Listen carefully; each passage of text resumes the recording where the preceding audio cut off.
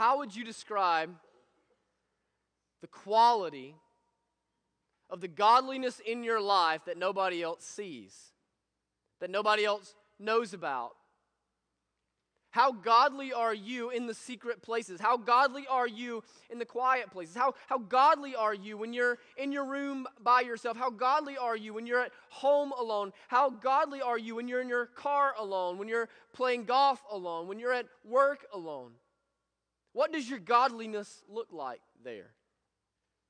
I have found in my ministry that it's a common occurrence that when children grow up and graduate and move out of the home, I have found it to be a common occurrence that very often the parents of those children will become much more disengaged with the church.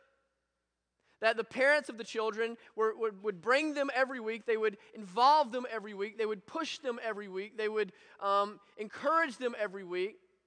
And so they would serve in the church, and they would be faithful to the church, and they would work in the church. But then when those children grow older, when those children graduate, when they move out, it's almost as though the parents seem to feel like, phew, finally finished. The thing about church that I've also found, though, is that it tends to be a microcosm of the Christian life. That certainly we don't believe, and I'm actually going to preach on that this morning, we don't believe that by coming to church you're saved. We don't believe that by coming to church you in some way win God's approval in some unique way. No, we don't believe that.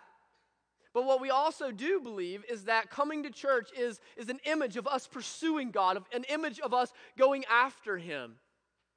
And so when that happens in the life of a family, when that happens in the life of two parents, here's essentially what they've said. I went to church to set an example for my family. I went to church to set an example for my children. I went to church so that my children would know that God was an important priority. I went to church so that my children would see by my faithfulness that they too should take their children to church. But then when they withdraw, what are they saying? But I went for my kids, not for the Lord. I delight in being a good parent, not in being godly. That I want my children to know that it's important, but truthfully, I don't myself delight in the Lord enough to continue along this journey. In Matthew chapter 6, this is the type of hypocrisy that Jesus is coming after.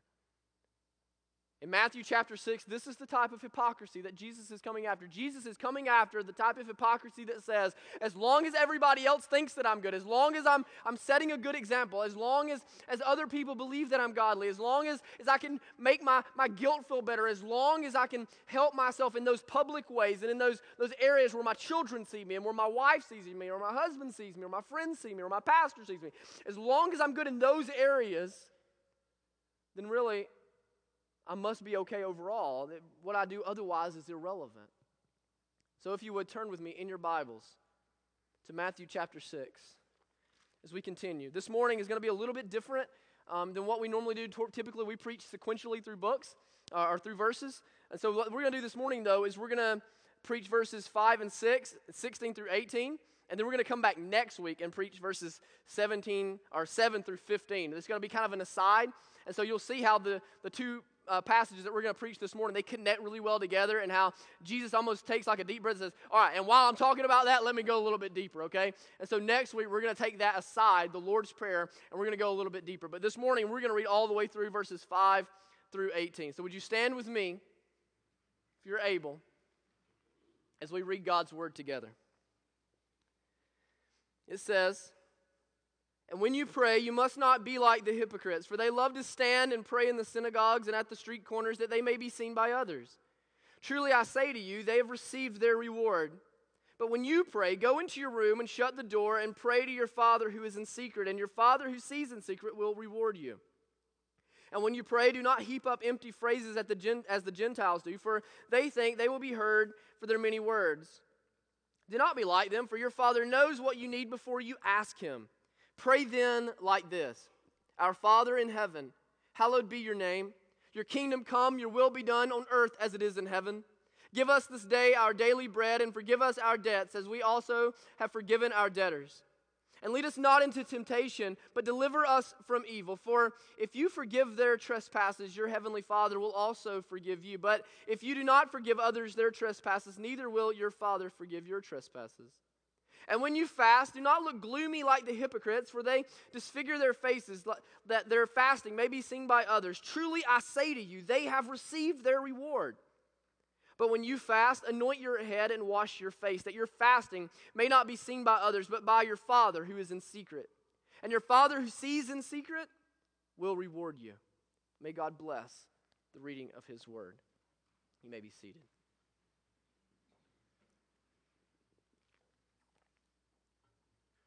And so what we have is the beginning of chapter 6 goes really back to what we talked about last week.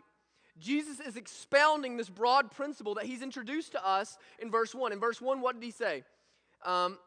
Beware of practicing your righteousness before others in order to be seen by them, for then you will have no reward from your Father who is in heaven. And so Jesus is unpacking this. Last week he talked about this in the context of giving. This week he's talking about this in the context of praying and in fasting. So the sweeping principle that Jesus is teaching is this, is that it's possible for us to do good things. It's possible for us to even do godly things, apparently godly things, obviously godly things, even biblical things in a way that is sinful. That it's possible for us to do good things. It's possible for us to do godly things in a sinful way.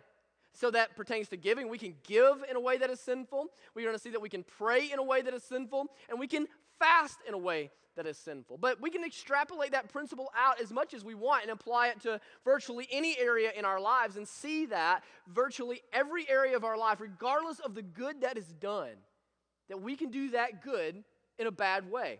That we can do that good in a sinful way. And so what Jesus is doing here is utterly remarkable. Because what Jesus is doing is Jesus is explaining what will make his disciples, his followers, his church distinct from every other world religion. What Jesus is talking about in Matthew 6 is essentially universal across world religions. What's he talking about? He says, give to the needy, almsgiving, right? Give to the needy, pray. Good luck finding a religion that doesn't talk about meditation, that doesn't talk about prayer, and fasting.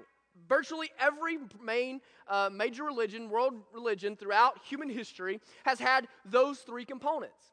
As a matter of fact, what Jesus is talking about, the three that he's talking about, are three of the 5 pillars of Islam.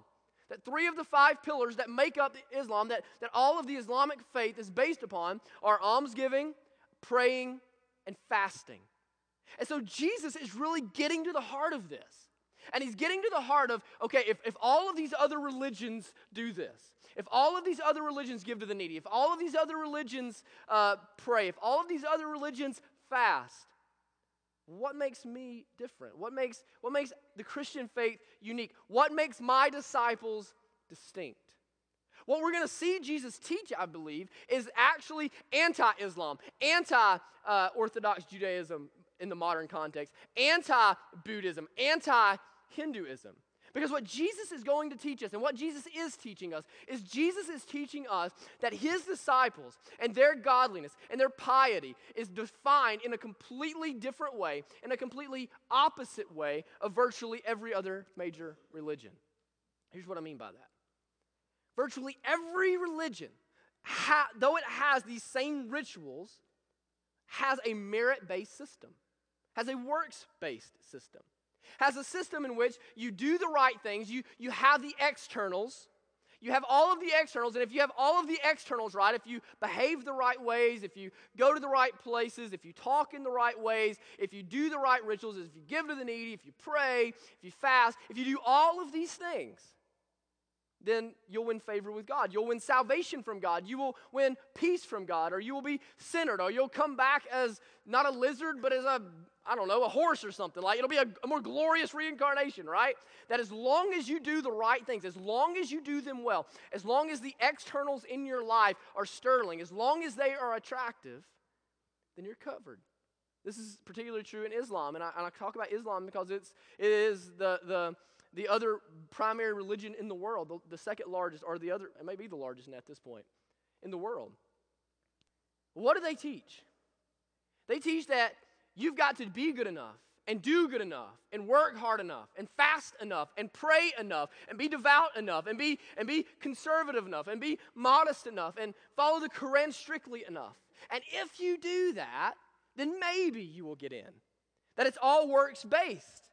That's why people strap on bombs and walk into schools and walk into workplaces. That's why they get into airplanes and they crash them into towers. Why? Because unless they do that, they don't have certainty. Regardless of the good that they do, regardless of the assurance, if you were to ask the Muslim, if you were to ask someone that is a subscriber to the Islamic faith, how good do you have to be to go to heaven? You know what they tell you? We're really not sure. Really not sure. I'm not sure how good I have to be. I just know that I need to do as much good as possible, and hopefully, when I stand before Allah, He will see the good that I've done, and He will welcome me in. The exception being if they die in the holy war, right? But the Christian faith is not like that. We're not talking about karma, we're talking about grace. We're not talking about works, we're talking about His work, right? We're not talking about what you do, we're talking about what He has done and done for you. And so Jesus is saying, my disciples will be distinct. My disciples will be different because it won't be on the externals. It won't be based on what you see on the outside. It won't be based on your works. It won't be based on your merit. It won't be based on what you do. It will be based on who you are. It will be based on whether or not you have submitted and surrendered your life to me. It will be based upon whether or not you have given me your full self and that the Spirit of God has taken residence in you and begun to transform you from the inside out. And don't mistake me, brothers and sisters. Some Christians take that and they manipulate it. And they twist it. And they take that teaching that God is based on the inside, that God is based on the internal, and they take that to mean, well, then it really doesn't matter what I do.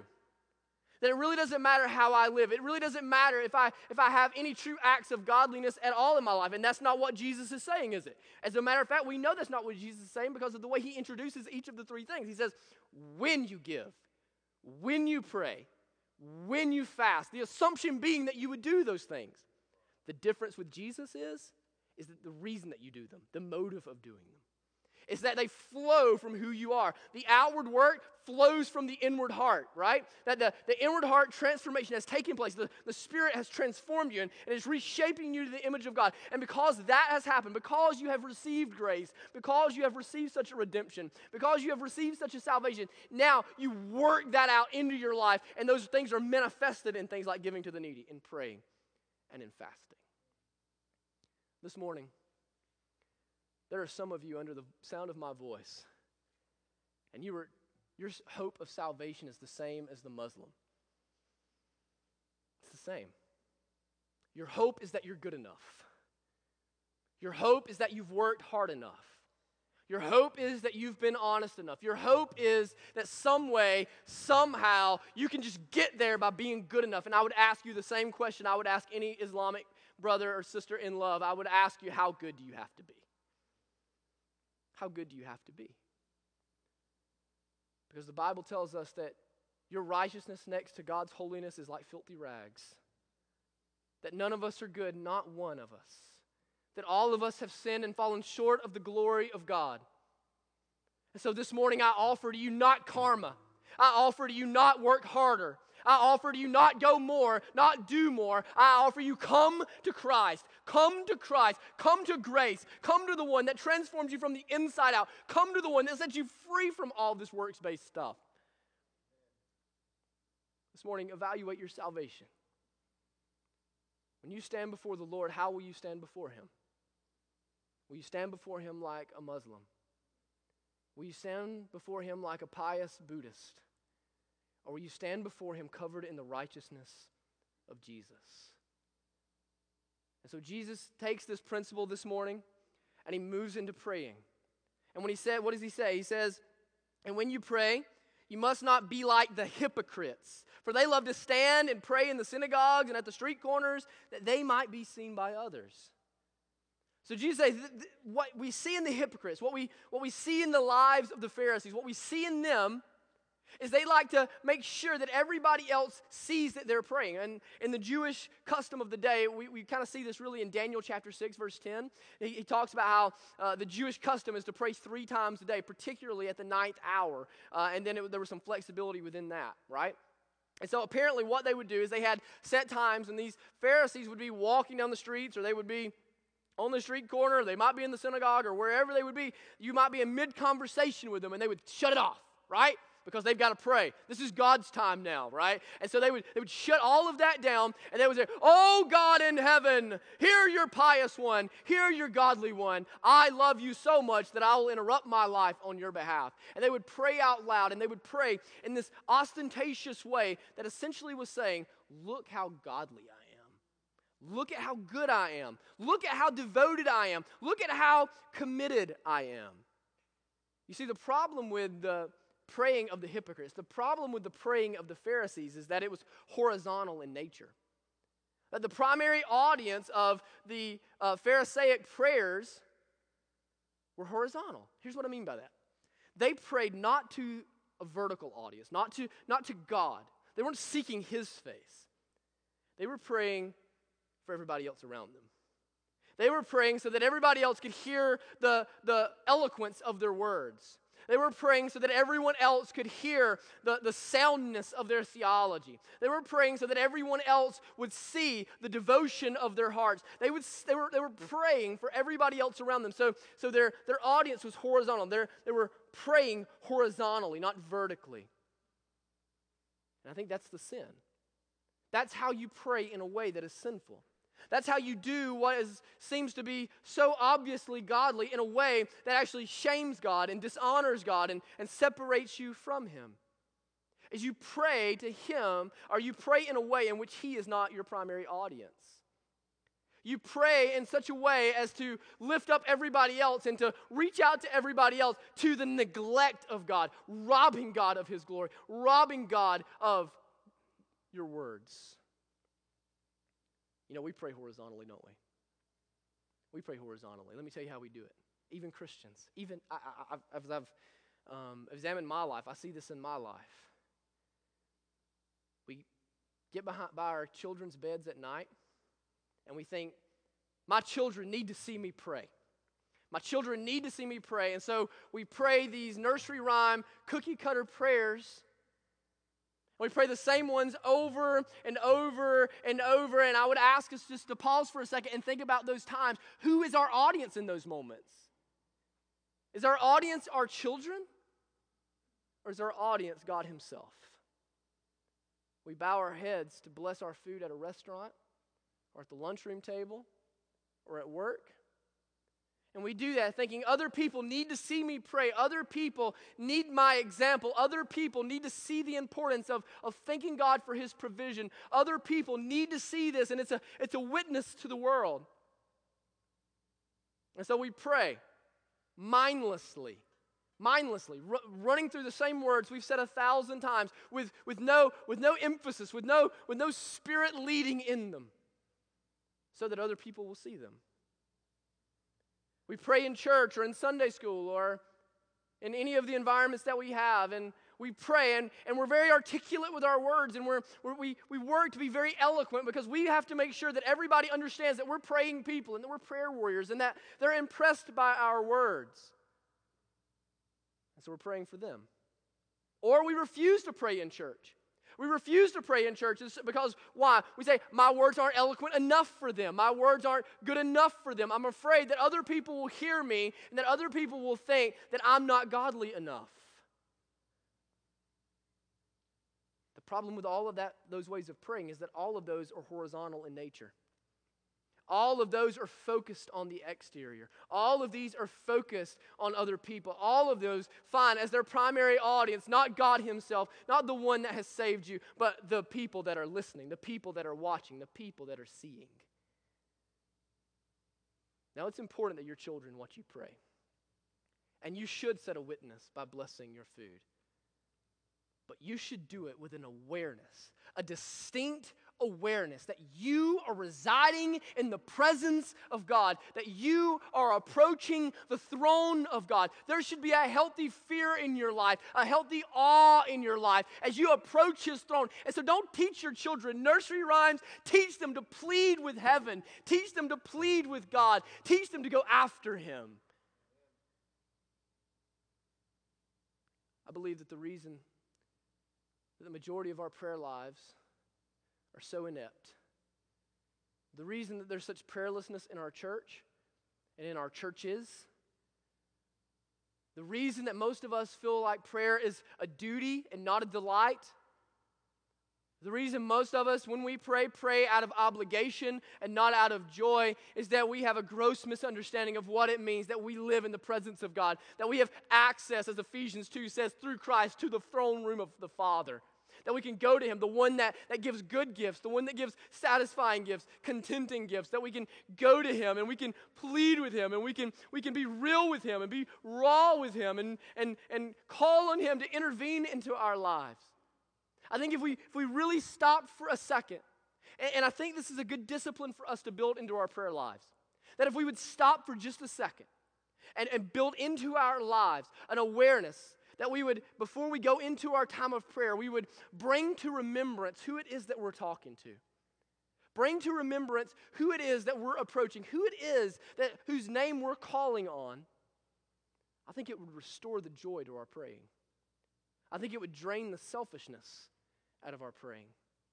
I think it would drain the powerlessness out of our praying. So who is it that we pray to? Think about this, brothers and sisters. You pray to a God that you don't have to convince to care for you. Think about that. You are praying to a God that you don't have to convince to care about your need. You are praying to a God that you don't have to convince to care about your concern, to care about your hurt, to care about your pain, to hear about your insecurities, to care about your sin, to care about your gaps, to care about your family, to care about your marriage. You don't have to convince Him to care for you. Jesus calls Him what? He says, pray to your Father, doesn't He? Pray to your Father. Pray to your Dad. Go to the one that has this intimacy with you, this longing for you, this abiding affection for you. Go to Him. You're praying to the one that cares for you. Ephesians 1 says that those of us that are His children, those of us that have been adopted by His love, that He loved us before the foundation of the world. That before time existed, He loved you. Before Mars and Jupiter and Saturn existed, He loved you. Before you took your first breath, before you took your first whooping, He loved you. He loved you. He cared about you. He came after you in Christ. He came looking for you, to save you, to deliver you, because He loves you. And so He says, I'm anxious to hear from my children. I love you so much, I already know what you're going to say. I am so in control, I know what you need already. I so love you, I'm already shepherding your heart. But I want to hear from you. I want to hear from you. I'm anxious to hear from you. I'm anxious to hear from your heart. I'm anxious to hear you speak. But not only is our God caring, but He is capable. He is capable.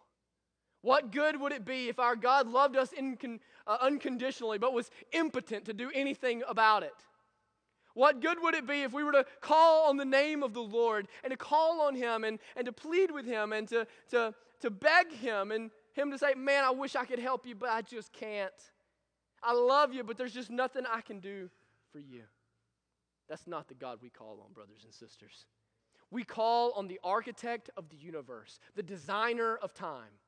We call on the God that split the Red Seas and crushed the walls of Jericho. We call on the God that saw us and so cared for us, that He came here as a person and walked on water and rose from the dead. We call on the name of the God that is so omniscient that he doesn't just know the names of every one of the 7+ billion people that live right now, but of everyone that's lived before us and everyone that lives after us. And not only does he know our names, he knows the number of hairs on our heads, the number of days in our lives. We call on the one who, when we ask him, can respond. We call on the one that at his discretion are every resource of this universe and the next and the next and the next. We call on the one that is so moved by love for us, so moved by concern for us, that he will respond, that he will hold back all of the angels of heaven so that we can be delivered. Brothers and sisters, our God is not just good. He is not just loving. He is capable. He is capable. Let us teach our children to pray to him. Let us teach our children to go after him. Let us teach our children what it means to plead with him. Let us teach our children what it means to weep before him. Let us teach our children what it means to confess our sin to him. This was especially real for me this week. This week, as I was preparing to preach this and wrestling with what prayer looks like in my life and the impotence of my own prayer life and the weakness of my own prayer life and the sense of duty that I often feel too. I had a friend who, they had a premature son about 3 years ago, and it was just really hard on them. Led to a lot of difficulties, led to a lot of health issues, a lot of emotional issues, led to a lot of financial issues, and it was difficult. And they had thought they didn't want to have children again. The Lord delivered them, and he was good to them, and they're so faithful to him. And so the Lord moved them through all of that and had shepherded them through all of that and had loved them through all of that. And so they got pregnant again, and Megan and I immediately began praying and beginning asking other people to pray with us that this pregnancy would be so enjoyable for them. The other one was so hard. The other one was so scary. There was so much difficulty that was attached to that. Would you pray? Let's pray that God would see fit to let them just have this enjoyable pregnancy. And this week, she was 30 and a half weeks pregnant. Her blood pressure spikes, and they say, he's got to come right now. He's got to come right now. As I got word in my office, I had just finished studying that. You think God's not providential? I had just finished typing what I just said to you on my computer. And as I began to pray, I began being overwhelmed that I was calling on a God that loved her infinitely more than I did. That was infinitely more concerned for her than I was. That wanted her good infinitely more than I did. That wanted her to thrive infinitely more than I did. That wanted their family to be good infinitely more than me. That as I called on his name, I didn't have to convince him to love her. I didn't have to convince him to want to help her. I didn't have to convince him to want there to be a thriving family. I didn't have to convince him of that. He already wanted it much more than me. But not only did he want it, he could do it. He could do it. So as I began to pray to the Lord, as I began to seek him and just calling out, just saying out loud, Lord, I know you love her. I know you love him. I know you love this family. And so God, I'm praying that you would see fit in your will, Lord, that you would help everything to go well, that it would just be remarkable and miraculous and divine. And as hard as the other one was, Megan and I went and saw them on Friday. And they had a peace you don't get here. That you don't get from trivial prayer. That you don't get from a Bible verse every now and then. That only the Lord can give you through the Spirit. Brothers and sisters, our God, he loves us. And he's capable. And he's anxious to hear from you. And so what does Jesus say? Jesus says, then retreat to your prayer closets. Go to them. Go to a room all by yourself. Go to a room where there's no Facebook. Go to a room where there's no internet access. Go to a room where there's no screens. Go to a room where there's no phones. Go to a room where there's no people. Go to a room where you can be all alone and seek the face of God there. Seek the face of God there. See, I think the reason that He tells us to go to a prayer closet or a prayer room is twofold. I think the first one is we need to go to a place where there's not distraction. We need to go to a place where we're not tempted to impress other people because other people aren't there. We need to go to a place where we're not tempted to speak in eloquent words or in guarded words because it's just us and the Lord. We need to go to a place where we're just us and Him. I think the other reason is that we need to go to a place that's intimate. Go to a place that's intimate. You read the Psalms. Many of the Psalms are prayers, and they are raw. When I would tell teenagers about them, I would say, these are rated R prayers. These are rated R prayers where they go before God and they say, God, I don't get it, man. I don't get it. I don't get what you're doing. I feel like you've forsaken me. I know that you won't, but I just feel that way. And I need to say it. I'm angry, and I need you to hear it. I'm mad, and I need you to know it. I'm disheartened and heartbroken, and I need you to know it. I just need to say it. I don't think you're coming through, and I need you to hear it. I need you to restore my faith. I need your help. I've sinned. I've sinned in a way that I don't want anybody else to know it. I need you to know it. I need to experience your grace. That's what we do in a prayer closet. You need a place where you can get alone with God and where you can just be raw with Him. Where you can be raw with Him. Where you can confess humiliating sin. Where you can confess that stuff that you've refused to even acknowledge in your own life, but you know it's there. Where you can plead with God. Where you can tell Him where you're struggling. Where you can tell Him where you're not trusting Him. Where you can tell Him where you even maybe believe that He's forsaken, where you're angry. You need that. And Jesus says when you do, the Father will hear you. He's in secret too. Just as you go to the prayer closet, He's there. You don't have to pray in front of 300 people for Him to hear you, for Him to acknowledge you. He's there. He's in the quiet place, so go there. Jesus continues what He's talking about by talking about fasting. And the reason that I've combined these this week was, one, I didn't have time to do it last week. And two, because they're so interconnected. Prayer and fasting tend to go hand in hand, right? Now, when I talk about fasting, the tendency of a lot of Christians, a lot of Americanized Christians particularly, is to completely zone out, to completely turn off. Another reason I didn't preach on it last week, if I'd have preached on fasting and giving in the same way, y'all wouldn't have heard a word I said. And the reason we tend to zone out on fasting is we tend to believe that fasting is for like the spiritually elite, right? And we tend to believe fasting is for like the super Christians. Like there's all of us down here, and then there's the fasters up here, right? The fasters that do all the good stuff way up here, right? And the reason we believe that is that we've bought into bare minimum Christianity. We've bought into bare minimum Christianity. We've bought into this Americanized understanding of Christianity where we go to the stock market and we want to bring peanuts and get back millions, right? When we go and we buy lottery tickets for however much a lottery ticket costs, hoping to get back hundreds of millions, right? And so what we do with Christianity is we come to Christianity and we say, I want to see how little I can put in and how much I can get out. I want to see how little I can invest and how much I can consume. How little I can do and how much and how richly and how vastly the Lord will bless me forever. And so we don't fast because we don't see that as a requirement. We don't fast because fasting doesn't hit the bare minimum, right? But what does Jesus say here?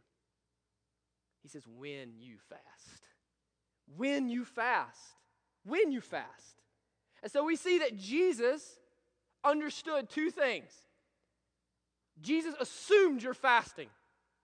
Jesus assumed that His disciples would fast. Jesus assumed that they would want to approach Him and want to seek Him in this way.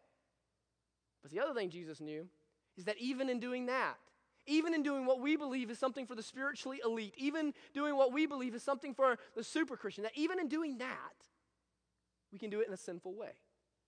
We can do it in a way that is sinful. Now, This morning, we don't have time to get an in-depth view of fasting. That's going to come later on. As we continue to preach through the scriptures, we'll get there. So what I want to do this morning is give you an overview, because I found that the majority of Christians today really just don't know what it is. They didn't even know that was a responsibility. They didn't almost even know that was a thing, right?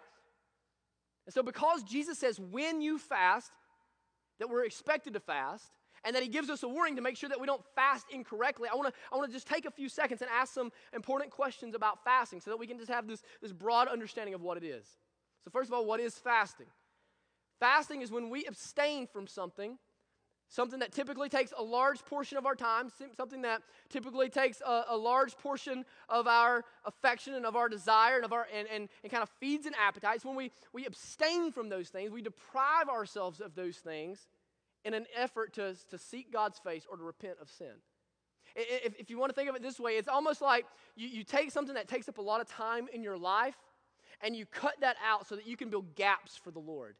So that, because all of us, if you're like me, like my schedule is from can to can't every day. It is from before daylight to after dark every day. I mean, I go home, I just fall in the bed, right? And most of us are probably that way. There's not many gaps in there for us because we're so scheduled, we're so regimented, we're so got to be here and got to be there. Well, what fasting is it's you committing to cut out one of those significant portions of your day. You committing to cut out one of those significant portions that takes a lot of your time and it's cutting it out so that now you have a gap. You have a gap that what you would have spent your time doing this, now you spend your time seeking the Lord. Now, the interesting question is why would God have us fast?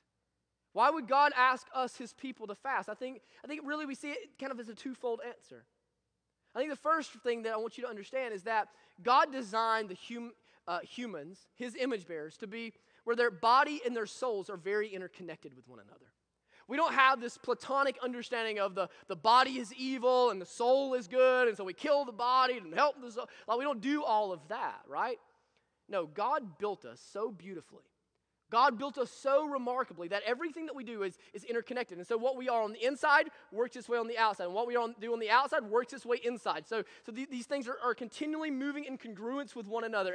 And by the way, you're not just going to float around heaven, right? Okay, we're going to preach on this close to Easter time. You're not going to be floating around heaven like this little spirit cloud thing, okay? You're going to have a body in heaven, okay? Just so you know, because God designed us that way. God built us that way so that because they're interconnected. And so just as we commit our souls to the Lord, we commit our spirits to the Lord, we deny ourselves and take up our cross and follow him metaphorically, right? That when we fast, what that is essentially doing is showing that physically we're in line with where we are spiritually. That our bodies are aligning with our spirits, that our bodies are aligning with our souls. So just as we have submitted our spirit to the Lord, just as we have denied ourselves to the Lord, we are denying our bodies before the Lord. We're demonstrating that outwardly. Now, I think the other reason that we fast is because the Christian life is itself intended to be a fast.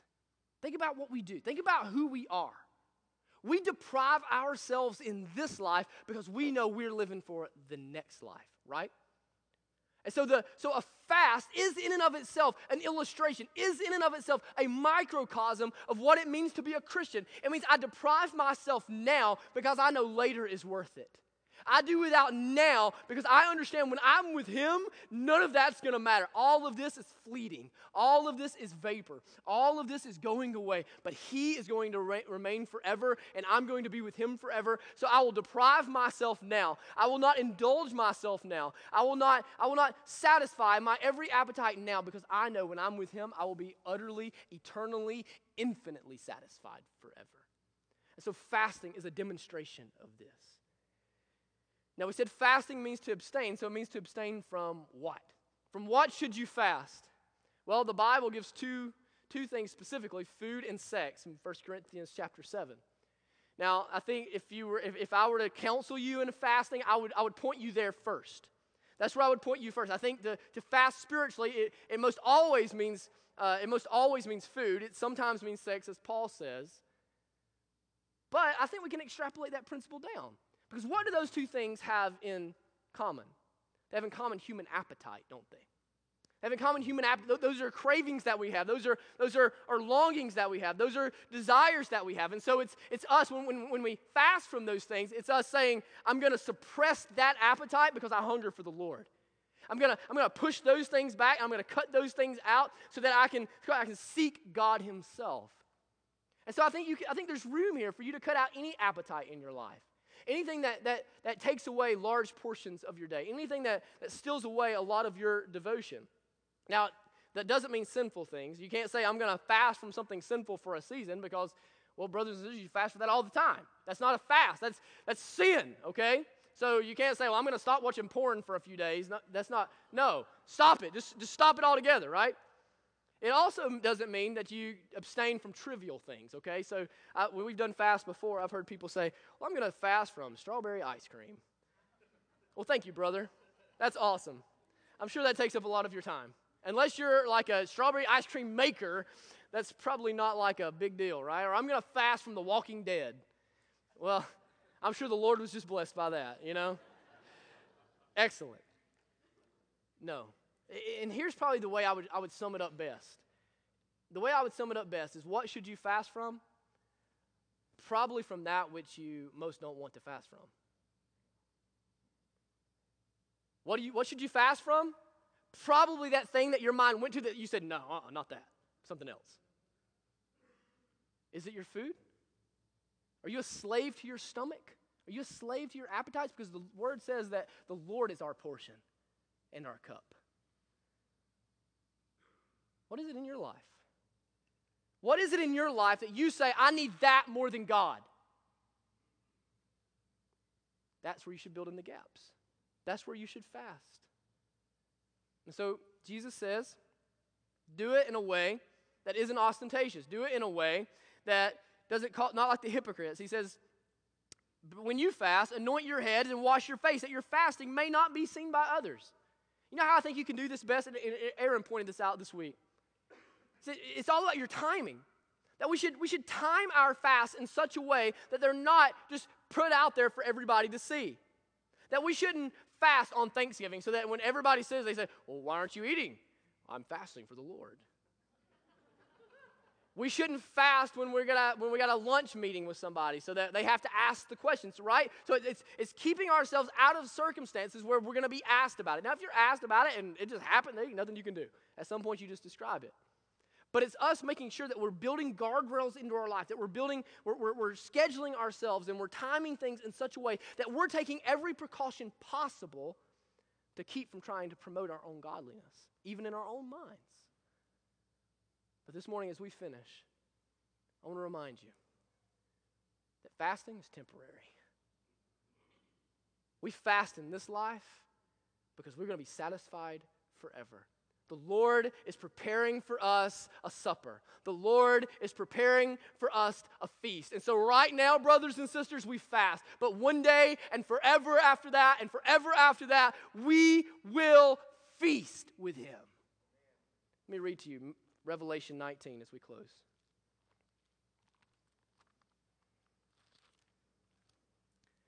Revelation 19, starting in verse 6, says, Then I heard what seemed to be the voice of a great multitude, like the roar of many waters, and like the sound of mighty peals of thunder, crying out, Hallelujah, for our Lord our God, the Almighty reigns. Let us rejoice and exult and give Him the glory, for the marriage of the Lamb has come, and His bride, that's us, brothers and sisters, has made herself ready. It was granted her to clothe herself with fine linen, bright and pure, for the fine linen is the righteous deeds of the saints. And the angel said to me, Write this, Blessed are those who are invited to the marriage supper of the Lamb. And he said to me, These are the true words of God. Then I fell down at His feet to worship Him. But He said to me, You must not do that. I am a fellow servant with you and your brothers who hold to the testimony of Jesus. Worship God, for the testimony of Jesus is the spirit of prophecy. Today we fast. Today we deprive ourselves. Today we do without. But we're going to a feast. Pray with me this morning.